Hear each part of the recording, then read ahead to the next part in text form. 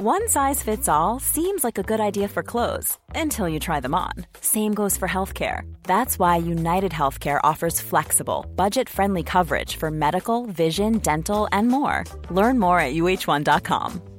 Hey, it's Danny Pellegrino from Everything Iconic. Ready to upgrade your style game without blowing your budget? Check out Quince. They've got all the good stuff, shirts and polos, activewear, and fine leather goods, all at 50 to 80% less than other high-end brands. And the best part? They're all about safe, ethical, and responsible manufacturing. Get that luxury vibe without the luxury price tag. Hit up quince.com/upgrade for free shipping and 365-day returns on your next order. That's quince.com/upgrade. We observe today not a victory of party, but a celebration of freedom. Across the UK, online and on DAB, the Independent Republic of Mike Graham on Talk Radio. The Human Zoo, where they don't hide away the sick animals. Dangerous mid-morning debate with the great dictator. The Independent Republic of Mike Graham. Stand to attention when I'm talking to you! On Talk Radio. Yes, mass!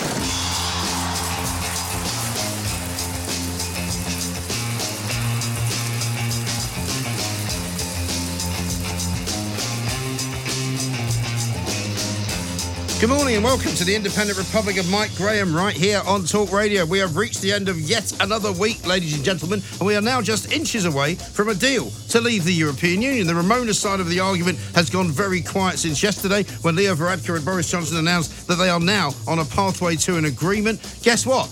Breaking news I can bring you right now. The head of the European Council, Donald Tusk, has told reporters that there are optimistic signs a deal on Brexit can be reached.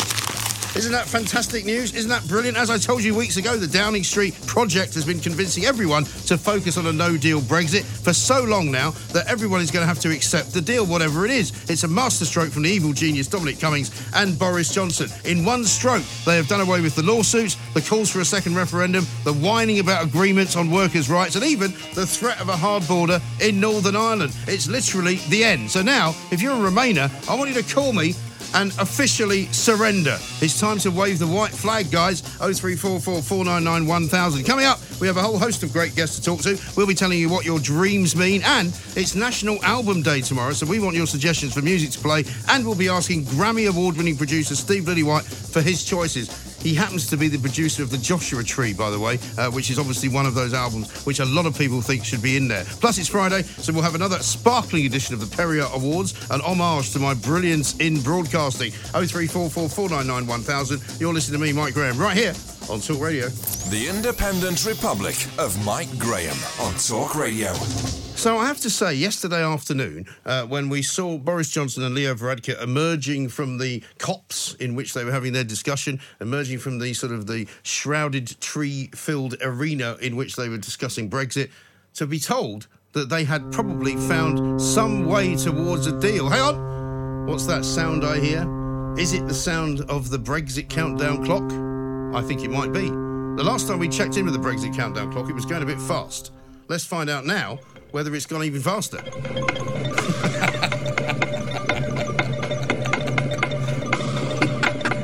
It's definitely going at twice the rate that it was this time last year.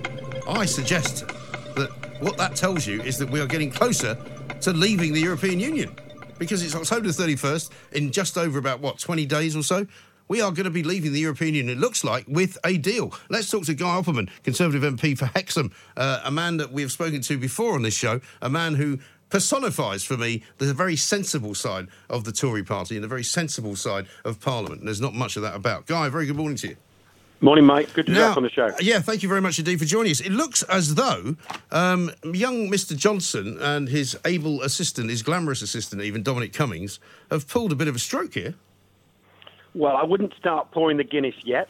Okay. But it does appear that yesterday went very, very, very well. And there's no doubt that the Irish and the British governments had a very successful summit yesterday. And I think we are finding, slowly but surely, a way around the key problem in this, which is the backstop. Yes. And if we can find a way around the backstop, we will definitely be leaving with a deal on October the 31st. Now, does this mean that all of the kind of bluster of yesterday and the talk from Brussels of how this is going to be very, very difficult but possible, that Guy Verhofstadt saying that, we want to keep London European, all of that kind of rhetoric was all just that, rhetoric?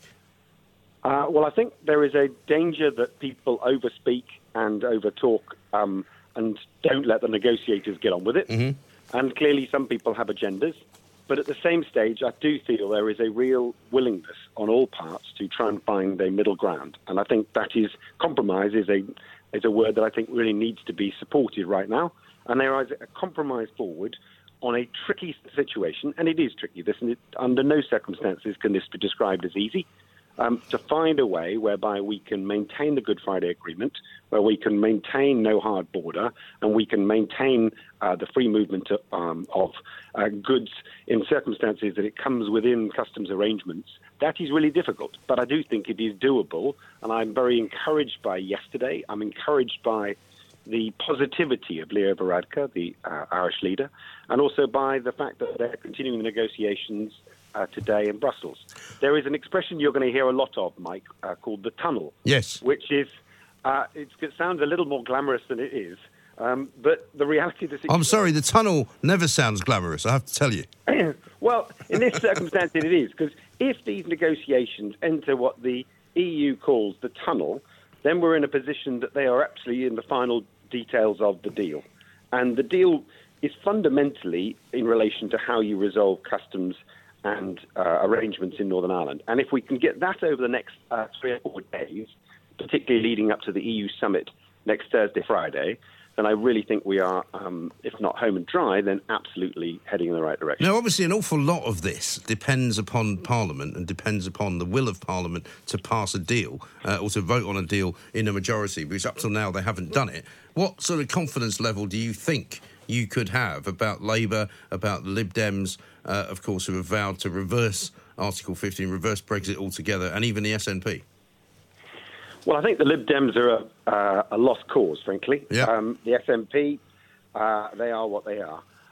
Don't get me started on them. But the truth is, there is a lot of Labour MPs who are fundamentally Democrats, whose constituencies voted to leave, or who accept the result of the referendum. And I believe that provided we can find a way around the Northern Irish backstop, there are a lot of Labour MPs who would be perfectly willing to support a negotiated deal by way of which yet we exit.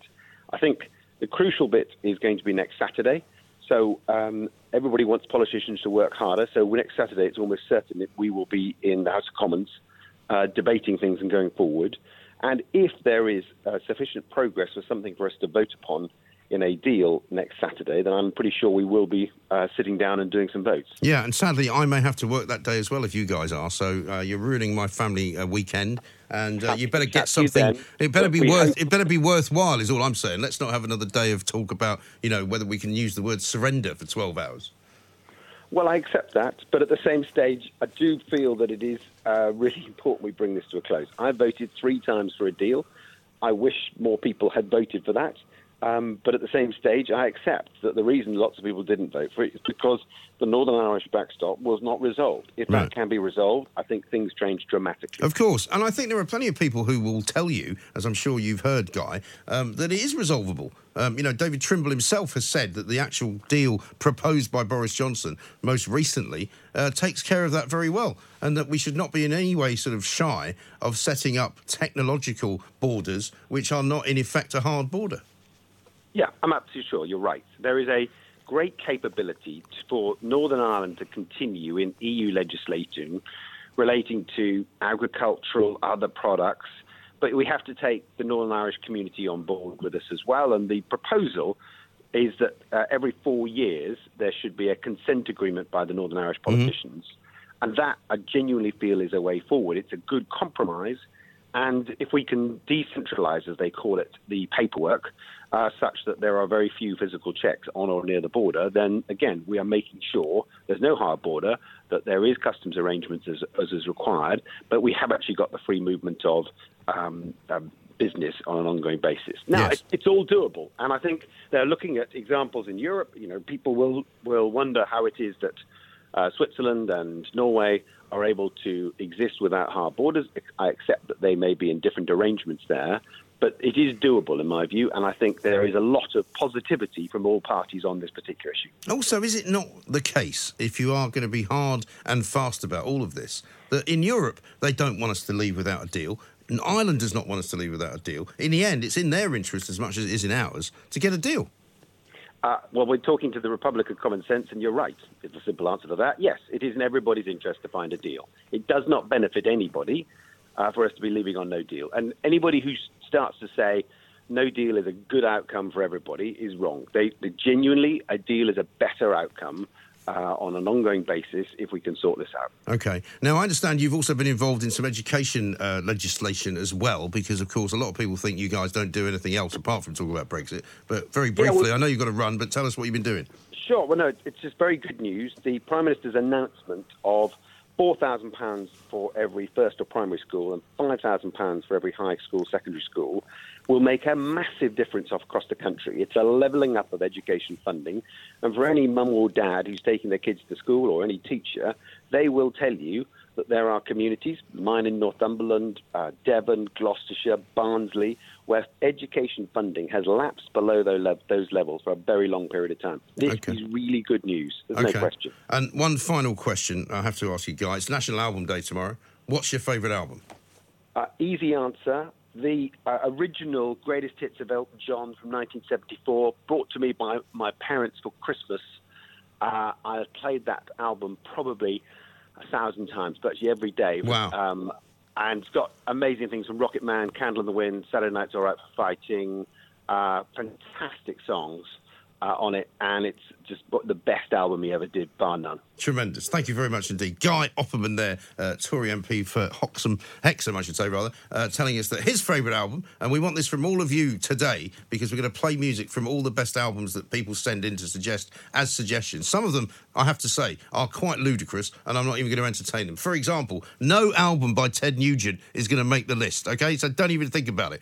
That's my word. We'll be playing lots of other stuff indeed. I've got breaking news for you. The Nobel Peace Prize winner has been announced, and it is not Greta Thunderbird. Thank goodness. It is the Ethiopian Prime Minister, Abiy Ahmed, who in fact has probably done quite a lot more for peace than Greta Thunderbird, who was last heard to say, "How dare you not give me the Nobel Peace Prize?" Also, let's have a listen to Donald Tusk, who has come forward apparently and said this. There are no more chances for a deal during the incoming European Council. However, yesterday when the Irish Taoiseach and the UK Prime Minister met, they both saw for the first time a pathway to a deal. I have received promising signals from the Taoiseach that a deal is still possible. Promising signals from the Taoiseach. It's happening, ladies and gentlemen. We're leaving the European Union. Cheerio.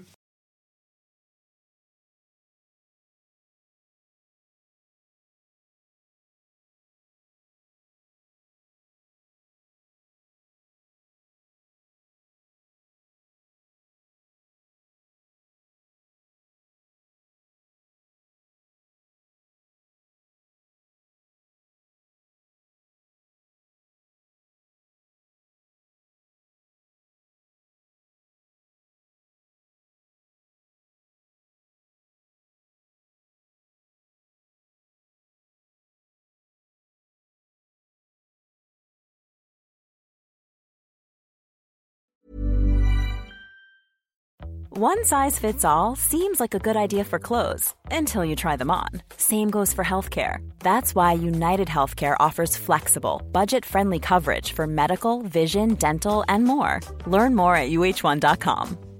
You should celebrate yourself every day, but some days you should celebrate with jewelry. Whether you want to commemorate an unforgettable moment or just bring some added sparkle to your collection, Blue Nile can offer you expert guidance and a wide assortment of jewelry of the highest quality at the best price. Go to BlueNile.com today and experience the ease and convenience of shopping Blue Nile, the original online jeweler since 1999. That's BlueNile.com. BlueNile.com. Many of us have those stubborn pounds that seem impossible to lose, no matter how good we eat or how hard we work out. My solution is PlushCare. PlushCare is a leading telehealth provider with doctors who are there for you day and night to partner with you in your weight loss journey. They can prescribe FDA-approved weight loss medications like Wegovy and Zepbound for those who qualify. Plus, they accept most insurance plans. To get started, visit plushcare.com/weightloss. That's plushcare.com/weightloss.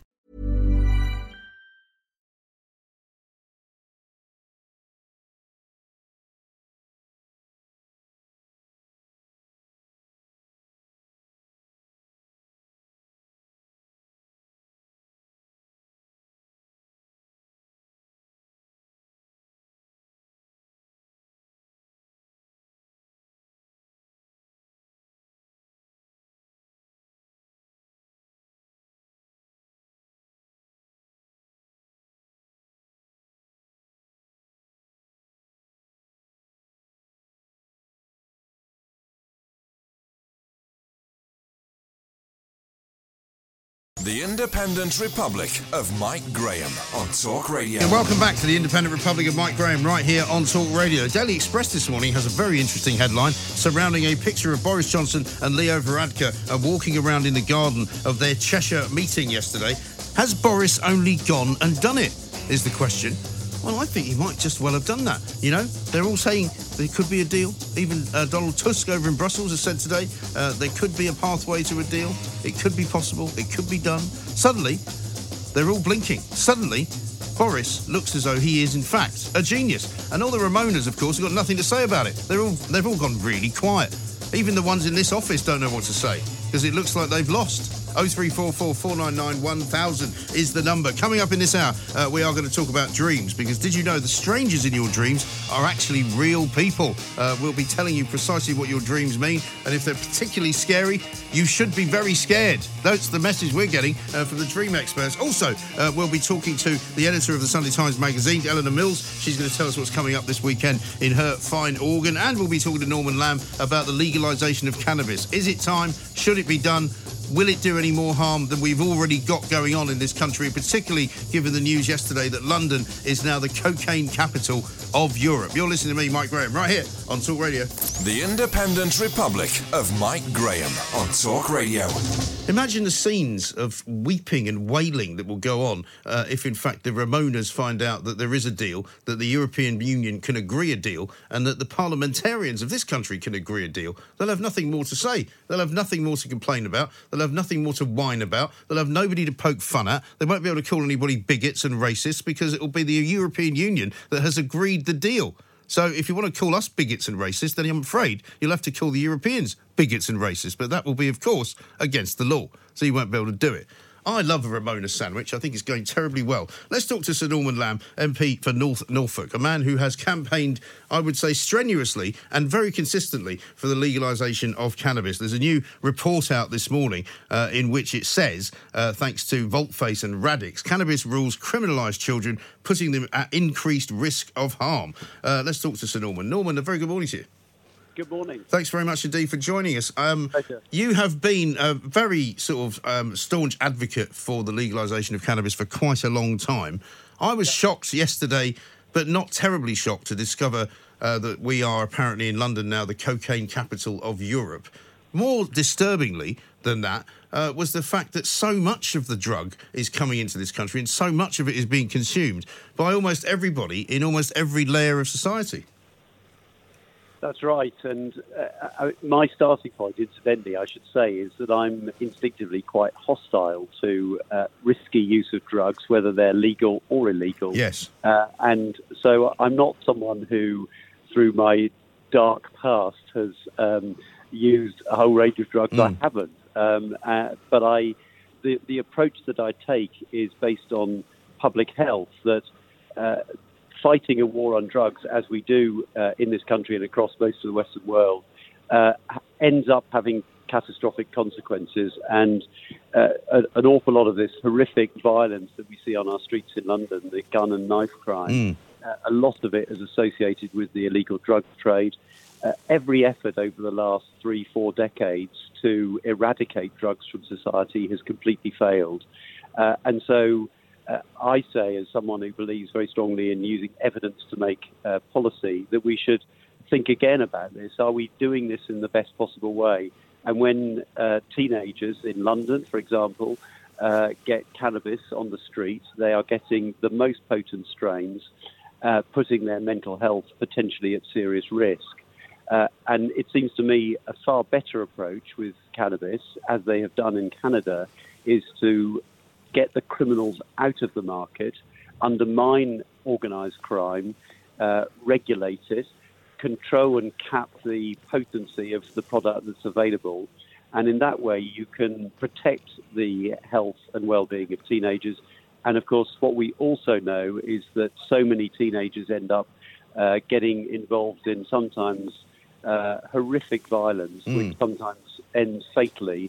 And so I think by legalizing and regulating, we can both protect teenagers' health, but also reduce the level of extreme violence in our often the poorest communities in our country. Do you think, Norman, that it's a gateway drug as well? Because people talk about this all the time, whether cannabis is the kind of the first thing that you get offered as a teenager, and then suddenly the same person that offered you that turns out to be the same person that gets you the cocaine. Yeah. So the evidence is quite mixed on how much of an effect that has. But certainly if you were to legalise, then you would break that link, because people would be able to buy legally. So I've been in Toronto, I've been into the state dispensary. It's a very boring sort of place. You get it in a brown paper bag, but you're not getting it from the same dealer who's trying to sell you cocaine or something worse. And there's another aspect of this I also just wanted to mention. I have many constituents, many men in their middle ages who suffer from all sorts of chronic conditions, fibromyalgia, rheumatoid arthritis and so forth. And they find that cannabis eases their pain and is more effective than the very dangerous opiates that are available on our NHS. And yet when they get cannabis for that medicinal use to relieve pain, every time they buy it, they risk prosecution, and that seems to me to be particularly stupid. Could we not go down that road, though, of making medicinal cannabis legal, which I thought we kind of had, but it turns out it's a bit more complicated than that? Yeah. So we absolutely should be making medicinal cannabis legal. The government announced last year that they were going down that route. But since then, there's only been a handful, literally, probably on the fingers of two hands, prescriptions issued under the NHS. So there's a family that I talked to in Norwich who've got a little boy who has epilepsy. Cannabis oil helps him, but still, a year after the government so apparently legalised cannabis for medicinal purposes, they can't get a prescription under the NHS. So they're having to spend a fortune bringing it in from the Netherlands. And this family doesn't have loads of money. And yet this, the cannabis oil is having a massive positive impact on their little boy's health. But why is it so difficult? Because I know that sort of cause célèbre from Northern Ireland that we all remember was a case in point where she said, even after the ruling, that she was still finding it difficult to get GPs to give her the cannabis oil prescriptions that she needed. So why is there a hold-up here? Why is there so much confusion if the government supposedly has made that possible? Yeah, so the government has made clear that GPs can't prescribe. It can only be consultant specialists. Okay. So that immediately makes it more difficult to access. And then the other very important factor is that because none of these cannabis products have gone through the full medicinal licensing process, they take on their own personal liability if anything was to go wrong. And so most doctors, and you can't criticise them for this, fear the consequences of prescribing and being personally, legally liable, and so refuse to prescribe. And so you end up with virtually no prescriptions under the NHS and only people who have money getting access to this product. And you know, you go across to Canada. Canada's not an extreme country. In many respects, it's a rather boring country. It's been legal now for both recreational use and medicinal use since last autumn. And the world hasn't caved in. Adults can make their own choice. If they want to use cannabis for medicinal purposes, they can choose to do so. And And that means that all these people who suffer acute pain have access to a product which for many will help them a lot. Is it long enough, though, to study the sort of long-term effects of cannabis? Because I'm like you. I was out in California at the beginning of this year, where one of my kids lives, and the legalisation of marijuana in that part of the world has had a similar effect. There hasn't been a massive increase in crime. I find it quite unsettling when you're driving down Hollywood Boulevard to suddenly see a sign for some particular brand of cannabis, and then you see the shops like the superstores that are selling all the different kinds of it. And then I drove out to the desert, Palm Desert. They were advertising land for sale for growing cannabis on. Quite weird. One of the things that people told me there was that there's an awful lot of people driving around stoned, which might not be great for for society in general. Well, we need to, anybody who acts irresponsibly by using cannabis and driving, just as we do with people who drink and drive, the law needs to come down on them very heavily. It's absolutely clear about that. But of course, because about 25% of the adult population in the United Kingdom has used cannabis at some point, it happens even when the criminals are in charge of the market. Sure. We need to be very clear about the rules on driving whilst under the influence. Whatever the but I think, and you'll agree with this, I'm sure. The more you legalise something, the more likely you increase the normalcy of it, if you like, and so people will continue to see it as a normal thing to do rather than a dangerous and illegal thing to do. Well, so the interesting thing is that in the States, they've just done a major study published in one of their medical journals, which shows that for teenagers, high school-age teenagers, use has gone down where it has been legalised. It's probably less exciting, less audacious to go out and use cannabis if it's just another legal product. But also, if you undermine the criminal market and you introduce a minimum age for legal sale, then you actually make it more difficult for teenagers to get hold of it. Use amongst adults might go up, but of course, if you're regulating it and capping potency, then you can ensure that the product people are buying is safe to use. And, we've been able with cigarettes, with tobacco, to actually significantly reduce use, not through banning, but through good public health messages, through stopping people smoking in workplaces and so on. So you are able, with a legal product, to have an impact on behaviour, and we ought to be behaving in the same way with cannabis as we do with any other product, such as alcohol. Alcohol causes far more harm to society than cannabis ever will, and yet, the Exchequer makes a fortune out of the sale of alcohol, and as do the drink companies. So we just need to be consistent in our attitude and make sure that we take tax revenues from the sale of cannabis, which can be used to fund our police, our NHS, our schools, and we ensure that we protect the health of particularly teenagers who are at risk by buying on the street from criminals who have no interest in your welfare at all. Of course not. I mean, one of the other offshoots of it as well, which is a report I saw on Channel 4 News a few weeks back, is that the people who used to grow all the marijuana in Mexico for importation into the US have given up growing that now because they say there's no money in it anymore, there's no point, they've legalised it. They've now turned to sort of artificial heroin, which they're now manufacturing, which is far more dangerous and far more addictive and far more ghastly, and it's killing a lot of people in the southwestern states of America. And I know that it's a kind of unintended consequence, but it's something to think about. It certainly is, and we also need to work out a sensible and effective approach to all other illegal substances. And the prime sort of public policy, in my view, with all of these things is how do we most effectively reduce harm and how do we get criminals out of the market? Those two factors should be the driving force, it seems to me. Right. And as far as the sort of the immediate problem in London specifically, although it's happening in other parts of Britain as well, the knife crime problem and the access to drugs that young children have in this country, do you think that would sort of diminish if you were to legalise cannabis? Well, yes, I do. The criminal cannabis market in this country is worth £1 to £3 billion, something like that. So organised crime is making a fortune out of it. And if you think about it, if a particular supplier is serving a housing estate and someone else moves in on their patch, They don't go to the High Court to sort it out. They use extreme violence. Well, you can't get into the High Court these days for all the Remainers trying to stop Brexit. There's no room on the orders paper. That's another whole story. Yeah, I know. Anyway. Yeah, but listen, it's an interesting story. Are you going to be in a position, perhaps? Are you thinking about bringing a private member's bill, or what can you do?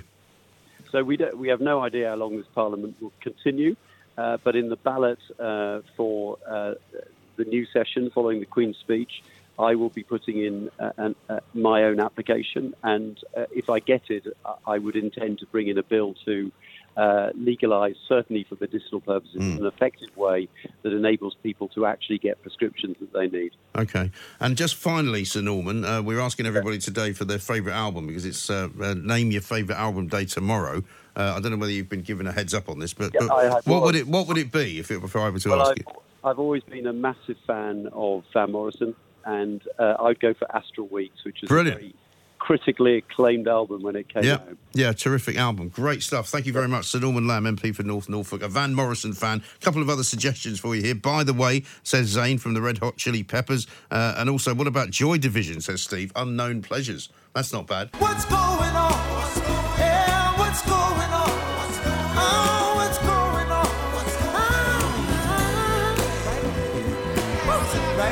Marvin Gaye. So the thing is, right, there's just too much great music. It's almost impossible, isn't it, to name one album? But we're going to do our best to try and get there. Maybe by the end of the show, when we have our guest Steve Lillywhite on, he can sort of help us to crown the best album of all time, because, of course, he is the producer of one of the best albums of all time, The Joshua Tree, by U2, and many others. This is a guy who's got 6 Grammys, so I think we can trust his judgment, can't we? 0344 499 1000 is the number to call us on. Moses is in Bridgend, wants to talk cannabis. Hi, Moses. Hiya, Mike. How you doing, man? Is Norman still there? Sorry? Is Norman still on the line? Norman? No, he's not, unfortunately. He's gone. Oh, right, OK. Well, I just wanted to say, basically, that we should legalise all drugs. OK. Isn't there a danger when you do that, though? Because you then make everything kind of OK, as it were? Well, yeah, that's it, Mike. If heroin was legal tomorrow, are you going to go out and take it? No, I'm not, but my son might. No, he won't. Why would he? Well, because he's 15 and he might be a bit of an idiot at times. He'd be able to get hold of it. It would be an over 21 thing. It would be regulated. And now, I'm not saying that there isn't teenagers and kids that are getting hold of drugs, they're getting hold of alcohol. Yeah. We know, but we do regulate it, Alcohol, one of the worst drugs in the world. Everybody can get hold of it. Sure. But that's what I mean. If you suddenly made heroin legal, right, I'm sure he and his mates would find some way of getting hold of it. Whereas now, he'd have to break the law. He'd have to go to some dodgy crack house or something to buy it, which he's not going to do. Yeah, but would you think he'd go out and do it? Most sensible people. Well, hopefully not. But what I'm saying is by making it basically sort of, OK and giving it state recognition and giving it, officialdom, people will go, oh, I'm not breaking the law anymore, I'll give it a go. OK, so you're saying that every teenager in the country goes out and drinks. I don't think No, I'm not saying that. I'm just saying that it might increase the likelihood that people who would not otherwise break the law would try the drug because it's no longer illegal. OK, on that model then, you're looking at, say, like the Prohibition in America, yeah? Yeah. After it was made, after Prohibition was gone, there was a little bit of a party, I'm sure there was. Yeah. But it didn't suddenly go where everybody was drunk every single day of the week. No, that's because they already had been during Prohibition. Maybe, but also, the fact of the matter is that you can smoke every single day, and alcohol is still legal. The war on drugs, just put that statement out there. The war I know. on drugs. For how many years now? For how many years? 50, 60 years? Oh, God, for certainly as long as I can remember.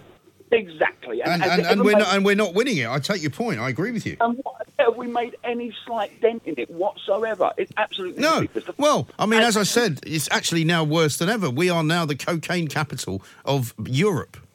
Exactly. But also, who is stopping cannabis being legal in this country? I'm sure I've read about it, and I'm sure it's true that this country grows more cannabis for export than any other country in Europe. Yeah.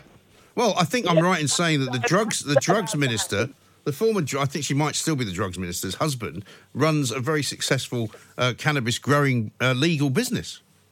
That's exactly right, Mike. And how can I be arrested for it?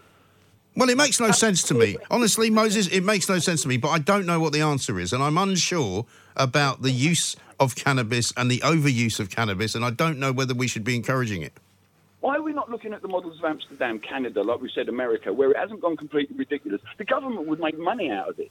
We could open up little coffee shops. Yeah, but we're different here. Why is it, for example, that that cocaine is mostly used in this country more than in any other city in Europe? Why is that? I can't answer that one, but drugs are really good. That's the problem. Yeah, well, they are. But the point is that that why in Britain do we behave in a different way to the way that people behave in Amsterdam? You know what it's like. I mean, you can go to Amsterdam any day of the week and not go anywhere near a drugs cafe, and people are very chilled out. You go into a bar, you don't see people arguing, you don't see people fighting, you don't see people stabbing each other. You know, why have we got these problems? Because it's illegal. No, that's not true. That's rubbish, man. No, it's not. The reason that we are having a stabbing epidemic in this country is because of who we are. The reason we take more cocaine than anybody else in Europe is because of who we are. There is something wrong with the people of this country. Give us a choice. Let us make our own decisions. Yeah, but you can make your decisions in Lisbon. You can do it in Switzerland. You can do it in Germany. You can do it in Italy. Nobody does what we do. They don't go around stabbing each other. They don't go around snorting more coke than anybody else. Because there's so much money illegally to be made. No, listen. You can't give me a pat answer to everything, Moses. There's a proper problem here that we need to discuss, and it won't be fixed by simply legalising all drugs. All right, what about just legalising cannabis then? Well, I don't have a problem with that necessarily, but I don't know that it's you see, I'm old enough to understand that sometimes you don't always have the answer. No, I agree with that, and there isn't an answer. But like one of my earlier statements was the war on drugs. It doesn't work. It doesn't. Well, that's one thing we can agree on, Moses. I've got to leave it there. Thank you very much indeed. Fascinating conversation, fascinating subject, fascinating that we can't really find an answer, because I don't know what the answer is, and I'm quite happy to admit that when I don't have the answer. And I'm happy to say I don't know. I am an anti-coaster. I am an anarcho-coaster.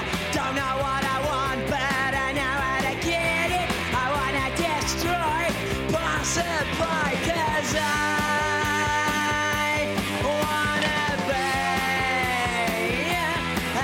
anarchist. Sounds quite quaint now, doesn't it? Not dangerous at all, really. People were scared of the Sex Pistols when they first came out. 0344 499 1000. How about Full Moon Fever by Tom Petty, says Dave. That is a great album.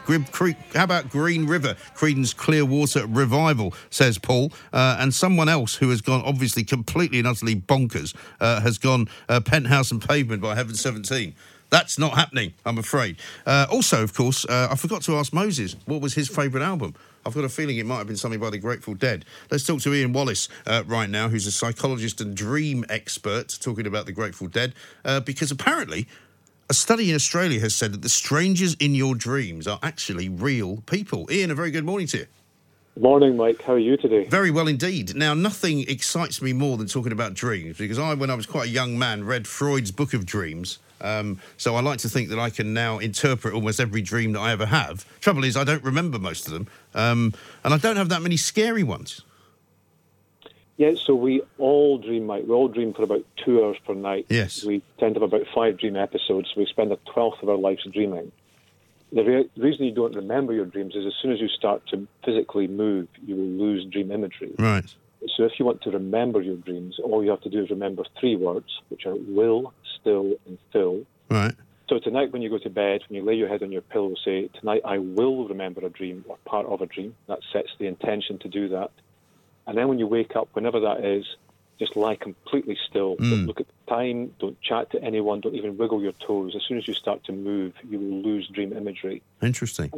And as you lie there still, you'll have some dream images coming back, and all you have to do is fill in the gaps between them, and you've got a dream narrative emerging. So and is it wise? I mean, can you write it down, or is that too much movement? You can do, but as soon as you start to write it down, you'll probably get part of a dream. If you do that quite often, then you'll get into the habit of doing it, and you'll get a bit more. A good thing to have is a voice-activated recording app on your phone, or whatever you have beside your bed, and you just chat into it.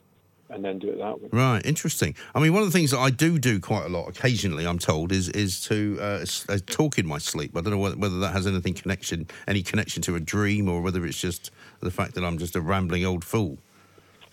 Let's go for the dream rather than the rambling old fool option, Mike. Okay. So what happens in the dream when there's something in the dream fundamentally is how you process your emotions. Right. So if there's something, if you have some emotional paradox or dilemma or a wee bit of tension, it doesn't have to be anything bad from during the day, then the way you do that is to dream about it and work through it. And if it's something particularly emotional that you feel you need to speak up about in a waking life, then you probably will start chatting about it in your dreams. And so when you can see somebody, like this study has said, a stranger in your dream that might be doing something or might be active in your dream, as it were, you're trying to chase them or they're chasing you, or, you're talking to somebody, can you identify that they represent some kind of issue? Yes, so the dream doesn't happen to us. We happen to the dream, Mike, and we create everything in it. So the dream is the ultimate self. It's a portrait of who you are, what you need and what you believe. Uh-huh.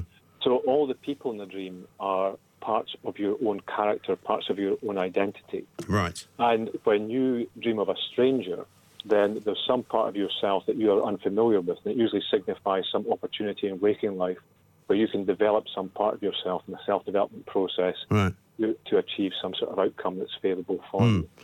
Because people talk to you about the sorts of kind of common type dreams, like walking down a street and turns out you're naked, which obviously means that you're somehow worried about something, or your teeth fall out and you're worried about going out into the public and all of that. Those are quite common, aren't they? Yeah, so that's the fourth most common dream and the second most common dream. So the way that we work with dreams is not to do it literally, but just to work with the image and the symbolism. So what your clothes symbolise are the image that you present to the world, and it's a way of covering up your vulnerability. So if you dream that you're naked in public, there's a situation in waking life where you're going into a new situation usually. So it could be a new job, a new relationship, something like that, where you feel a bit vulnerable and you're just trying to hide behind that. But the only way to really connect with people is to open up to them. And it doesn't necessarily mean you have to go open kimono in waking life, but you just have to open up a bit more and let them see the real you. And is that kind of cathartic? If you are dreaming that, are you actually solving it at the same time? Yes, so what the dream is doing is indicating that's an opportunity to do that. If you don't do that, if you keep closed up in waking life and don't let people start to find out more about you and open up to them like that, you'll keep having that dream will recur. But as soon as you show a little bit of vulnerability or disclose something perhaps a bit more personal about yourself, then that dream will fade away. Okay. And you said that's the second and fourth most popular dreams. What are the first and third then? So the most common dream, and as far as we know it has been for tens of thousands of years, is something that you mentioned a little bit earlier, which is being chased. Right. And the third most common dream is not being able to find a toilet or some issue around toilet trouble. Oh, really? Okay. I don't think I've ever had that. Yeah, it's more common amongst women. Right. And the reason for that is women tend to have to look after other people more and attend to other people's needs, just as mothers. And because of that, they tend not to attend to their own needs. Okay. So when you dream about not being able to find a toilet, there's some issue in waking life where you're always looking after other people and not really looking after yourself as much as you could. And what about the chasing one? If you're being chased, what is that representing?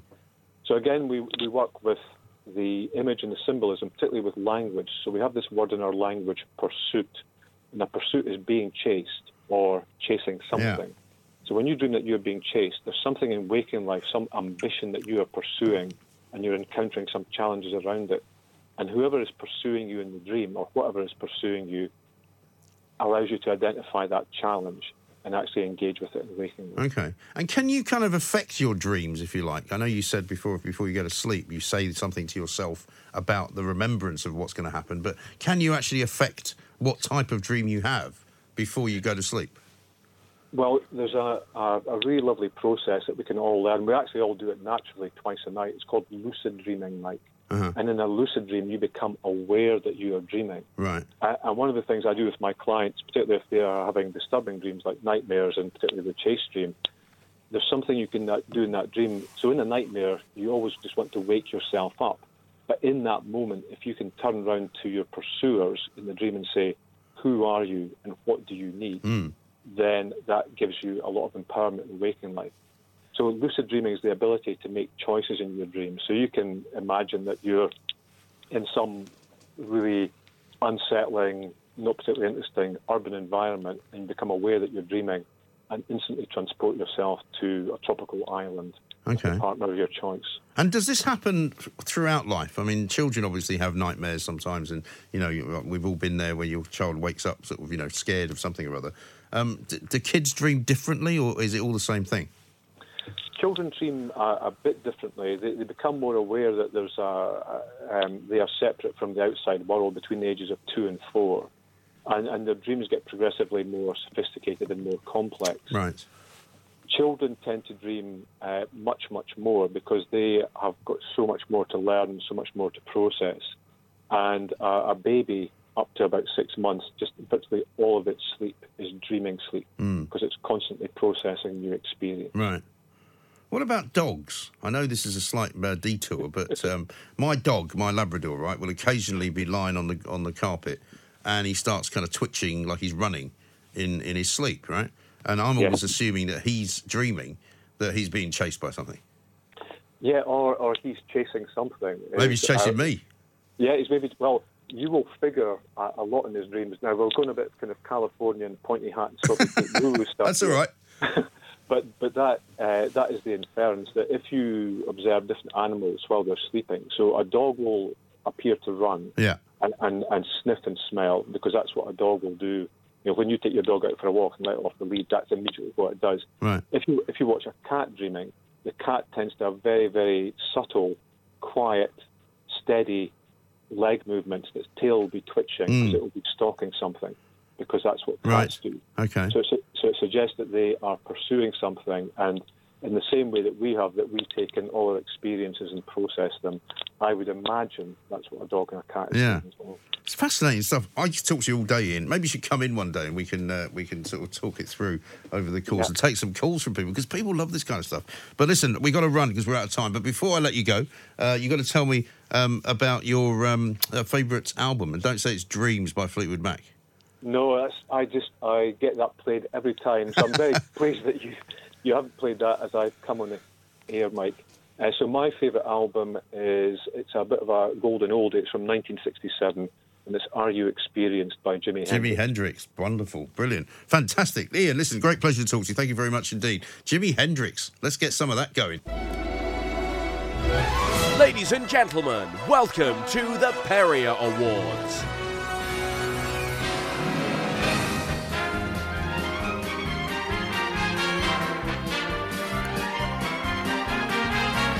Slightly later than advertised, so you might have to rush through them, obviously. Oh, yes, absolutely. I suppose I have to ask you what your favourite album is before we go any further. Mine is Whatever People Say I Am, That's What I'm Not by the Arctic Monkeys. Now, interesting, is that not the first album that we've had nominated from this century?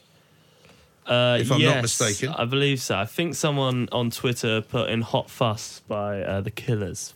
Well, we're not having that. Okay. I'm basically compiling a top 10 to give to Steve Lillywhite, and I'll put the Arctic Monkeys on there because I know he likes them. So far I've got the Joshua Tree, Abbey Road, Dark Side of the Moon, Ziggy Stardust, Definitely Maybe, that album from the Arctic Monkeys, which has got a very long title. Yes. And I'll add in probably Van Morrison to that, I would imagine. Jimi Hendrix, I think. Oh, great, yeah. Maybe a Led Zeppelin one. Perhaps. Oh, nice. Anyway, Absolutely. Let's get on with it. Yes. Welcome once more to the Perry Awards. This is where we go back over the past week of the so-called independent republic of Mike Graham and choose our favourite moments. After a meeting of the awards committee yesterday, we came away with some optimism that we were going to reach an agreement. That has now gone into tunnelling stages.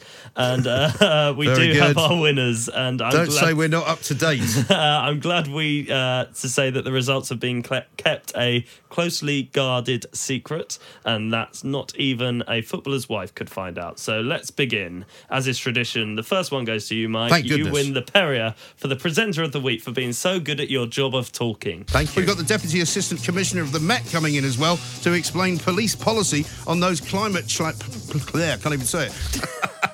I almost said something bad, didn't I? Yeah, I think you keep doing that this week. Well, it's because of the way that they make me feel, frankly. Well, I didn't realise it was so emotional. Oh, it is emotional. Now, we have 2 winners of this Nets Award, so it's been divided up into categories. Julia Hartley-Brewer wins the Perrier for Wrong Namer of the Week over 50s category. Blimey. Today, Miss Amy Holmes live at Drive from 4 o'clock. Mike Graham from 10, of course. Mike Graham? I like that. I think we could go with that. Mike Graham, that's his new name. Mike Grime. I don't mind it, to be Mike honest. Graham, yeah, it's got a Grime. ring to it. You take the H out, though. Grime. Grime. Oh, nice. Sort of Australian pronunciation. Mike Grime. How you doing, mate? And Talk Radio reporter Emily Rose Adams wins the Wrong Namer of the Week under 50. Also last night they had a People's Assembly here where they had TV presenter Chris Packman was speaking. Loads of other things were going on. Chris Packman. Ow, ow, ow, ow. Well, funnily enough, he appeared on the afternoon show with Alexis Conrad and TV Kev. Shall we listen to a clip? Yes, do it. Joining us now, as I say, in the studio is the one and only Chris Packham, TV's top wildlife expert. Before we get on to a whole range of climactic issues, tell us about the steps that we can take in our own homes that would make such a difference to the environment. I see what you did there. Yes. Well done. Philosopher of the Week now. You've won it, Mike, for your unique interpretation of the great question, what came first, the chicken or the egg? Yes. But, I mean, it probably makes perfect sense, doesn't it? Why would you feed something to a chicken and then eat the chicken when you could have eaten the thing that you fed the chicken in the first place? Presumably, if you didn't feed the chicken wouldn't live and the chicken would die. So you wouldn't be a chicken in the first place. Do you see what I'm saying? It's difficult, isn't it? This is Talk Radio. Yeah, I've been doing a lot of that lately, just kind of going off on a sort of tangent of starting sentences you don't know where they're going to end. Pointlessness. It's great fun. Our next award was won by 2 people, so again, it's been split into 2 categories. Superintendent Sarah Johnson, from the Northamptonshire Police wins the Perrier for Wrong Timer of the Week, Police category. Superintendent Johnson, very good afternoon to you. Good morning. There's nothing like it. The old ones are the best ones. And substitute newsreader Toby Gillis wins the Perrier for Wrong Timer of the Week, non-police category. Good morning, I should say. Michel Barnier. Couldn't remember. Good what? Good God. And whilst we're on the... I'm sticking with newsreaders, sorry. Rachel, have you lost your place? Yep. Rachel Jewell, once again, wins the newsreader of the week. Excellent. And check down the back of the sofa because someone has won the biggest ever... Britain has become has a biggest ever lottery winner, if I can spit it out. Oh, poor Rachel. She took a couple of days off after that. Yeah. A shame. Still recovering. Yeah. And whilst we're on the subject, Mike, you've beaten that last clip to win Misspeak of the Week. I think you had something else on your mind. Et voilà. Because the whole thing about drinking cocktails is the experience of it, isn't it? What? Did you not hear it? Play it again. Play it again. Et voilà. Because the whole thing about drinking cocktails is the experience of it. You've got a filthy mind, haven't you? No, I don't see how a Listen, male you're the one chicken would drink cocktails. You're the one that ended up going out on a date with old, what's his face, Monsieur Cointreau. Yes. Didn't you? How did that go? He entertained me last night at a very nice hotel in West London. Me and my girlfriend. Yeah. It was lovely. Oh, yeah, all 3 of you? Yeah. Wow. Delicious. Not just the breakfast show, then. Carry on. What's wrong with you? Get on with it. That was so. As I said, that was during our interview with Mr. Alfred Cointreau, 6th-generation family member of the Cointreaus. Yes, he also won yesterday. Fake News of the Week. And Cointreau, the family is interesting as well. They were set up this whole thing in about 1849 in France in a distillery. But your family originally were bakers, I understand. Exactly. We created another specialty of France. We created la baguette. Okay. No, I'm kidding. We didn't create la baguette. See, I would have bought that. I would have believed you. I thought he was... I had no reason to disbelieve him. Well, yeah. Anyone French that says they invented the baguette, fine. It all adds up. Yeah. It's very foggy in London as well. Yeah. And also, a bit of insider gossip for you. Despite making a margarita for you yesterday, Mike, he, Monsieur Cointreau, Monsieur, whatever. Monsieur. Dear God. Didn't bring any tequila in, did he? Despite the fact he made a margarita, which, of course, is the main agreement. No, he had no tequila. Instead, he opted just to win the sound effect of the week. So, 30 ml of Cointreau, 50 ml of tequila. Yeah. Okay. and that was a good sound. Wasn't that the tequila pouring into the glass? Yeah, that was it. He just thought he'd make the noise instead because it was radio and he could get away with it. Cool. Mike, you also have You know, he invented the baguette as well. Yeah, that's correct. You also, good memory. Funnily enough, you've won Memory of the Week. There we are. 0344 499 1000. First up, though, it is the travel guru of all travel gurus at this time. It is, of course, who is it? It's Simon Calder. That's who it is. The worst thing about that, his name I is completely forgot for some reason. It's written down in front of me. Right in front of you. Unbelievable.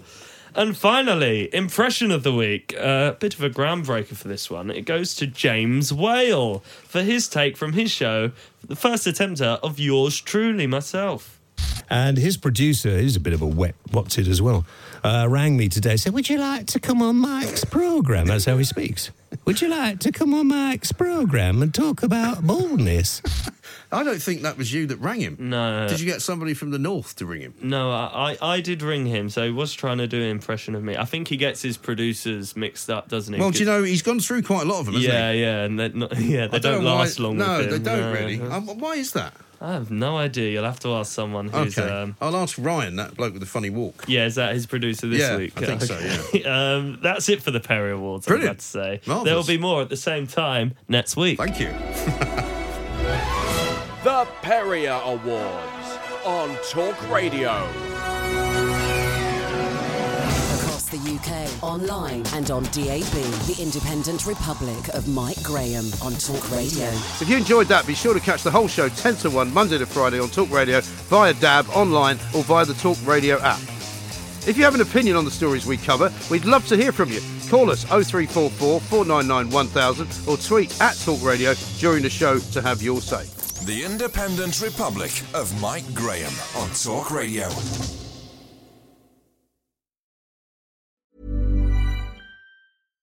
Hi, I'm Daniel, founder of Pretty Litter. Cats and cat owners deserve better than any old-fashioned litter. That's why I teamed up with scientists and veterinarians to create Pretty Litter. Its innovative crystal formula has superior odor control and weighs up to 80% less than clay litter.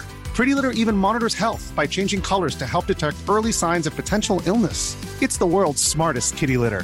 Go to prettylitter.com and use code ACAST for 20% off your first order and a free cat toy. Terms and conditions apply. See site for details. Planning for your next trip? Elevate your travel style with Quince. Quince has all the jet-setting essentials you'll want for your next getaway, like European linen, premium luggage options, buttery soft Italian leather bags, and so much more. And is all priced at 50 to 80% less than similar brands. Plus, Quince only works with factories that use safe and ethical manufacturing practices. Pack your bags with high-quality essentials you'll be wearing for vacations to come with Quince. Go to quince.com/pack for free shipping and 365-day returns.